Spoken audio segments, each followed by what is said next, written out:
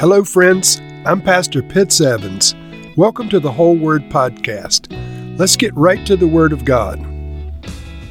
Deuteronomy chapter 26. When you've entered the land the Lord your God is giving you as an inheritance, and have taken possession of it and settled in it, take some of the first fruits of all that you produce from the soil of the land the Lord your God is giving you, and put them in a basket.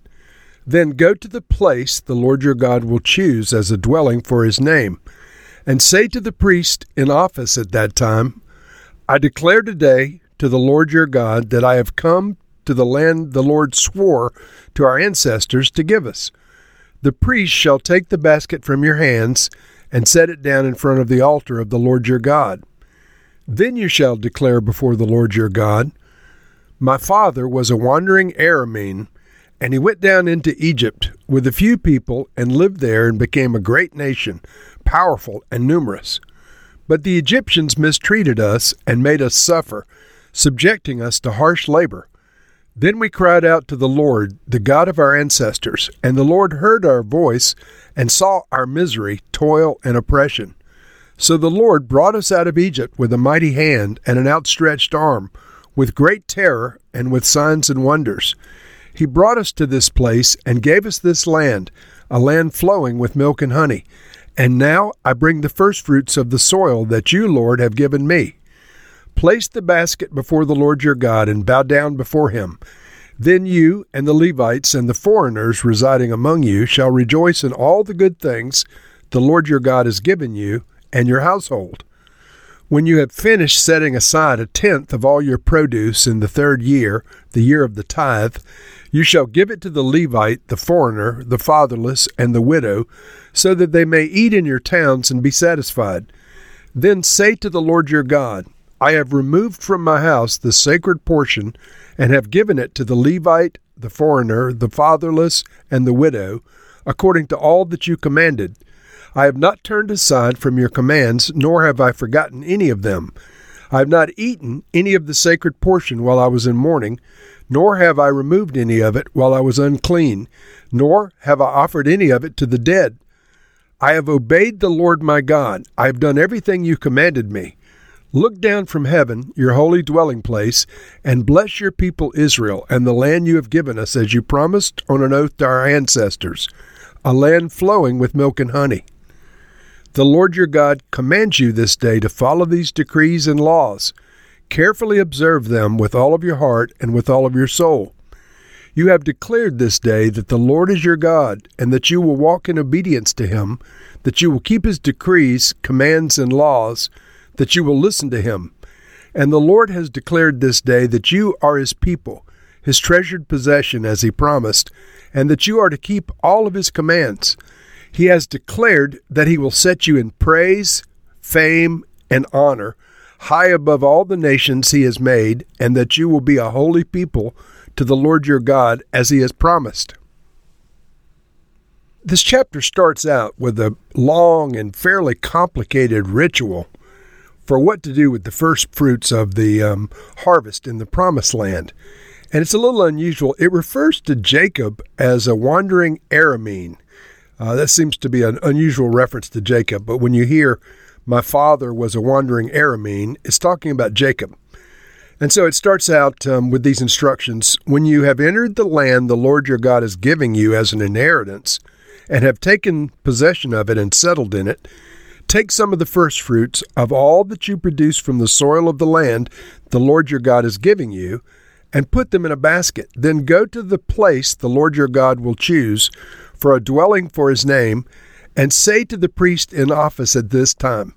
So pause right there. So it gives the instructions that you are to take a sampling of the first agricultural products that come up out of the ground.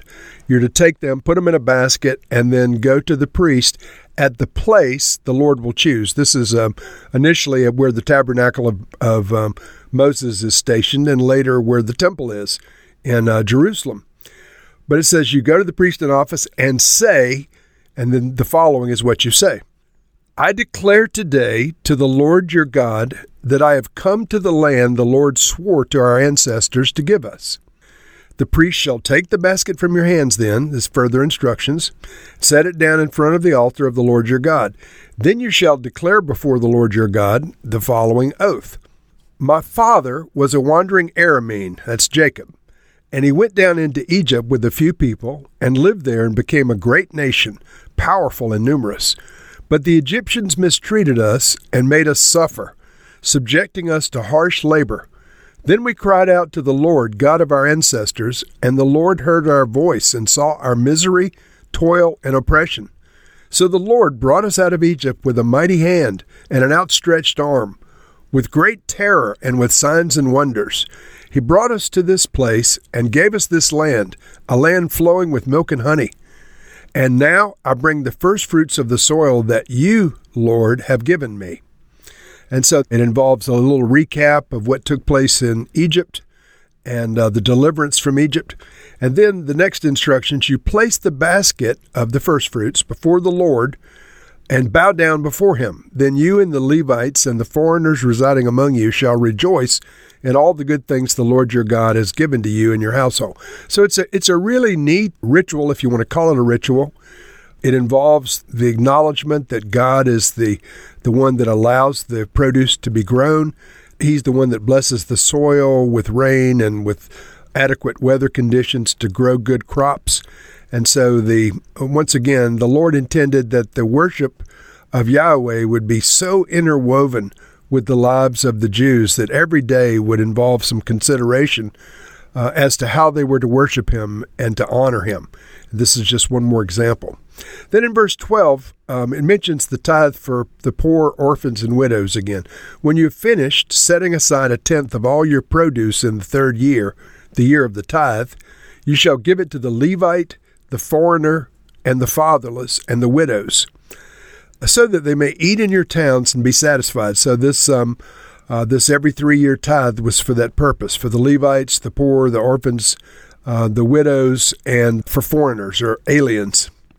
And so the Lord, he goes on to say, I have removed from my house the sacred portion and have given it to the Levite, the foreigner, the fatherless, and the widow, according to all you commanded. I have not turned aside from your commands, nor have I forgotten any of them. So this is an oath that the person presenting the tithe says. I have not eaten any of the sacred portion while I was in mourning, nor have I removed any of it while I was unclean, nor have I offered any of it to the dead. I have obeyed the Lord my God. I have done everything you commanded me. Look down from heaven, your holy dwelling place, and bless your people Israel, and the land you have given us, as you promised on an oath to our ancestors. And furthermore, in verse 16, it says, the Lord your God commands you this day to follow these decrees and laws carefully. Observe them with all of your heart and with all of your soul. So once again, this tithe, 3-year tithe, for the benefit of the Levites, the aliens, the fatherless, the widows, etc., was intended to be a bit of a little ritual too, where they would acknowledge the fact that they were faithfully giving 1/10, that they were not cheating the Lord out of any of it, that it was all being delivered intact. And then verse 18 reads this way, and the Lord has declared this day that you are his people, his treasured possession, as he promised. I love that expression, his treasured possession. That's repeated in other places in the scriptures as well. And so, Lord, we pray that we would be faithful in acknowledging that all good things come from above. We pray, Lord, that we would live with an awareness that we are your treasured possessions. Lord, may we live in such a way that the people around us desire to have the relationship with you that we have. We pray this in Jesus' name. Amen.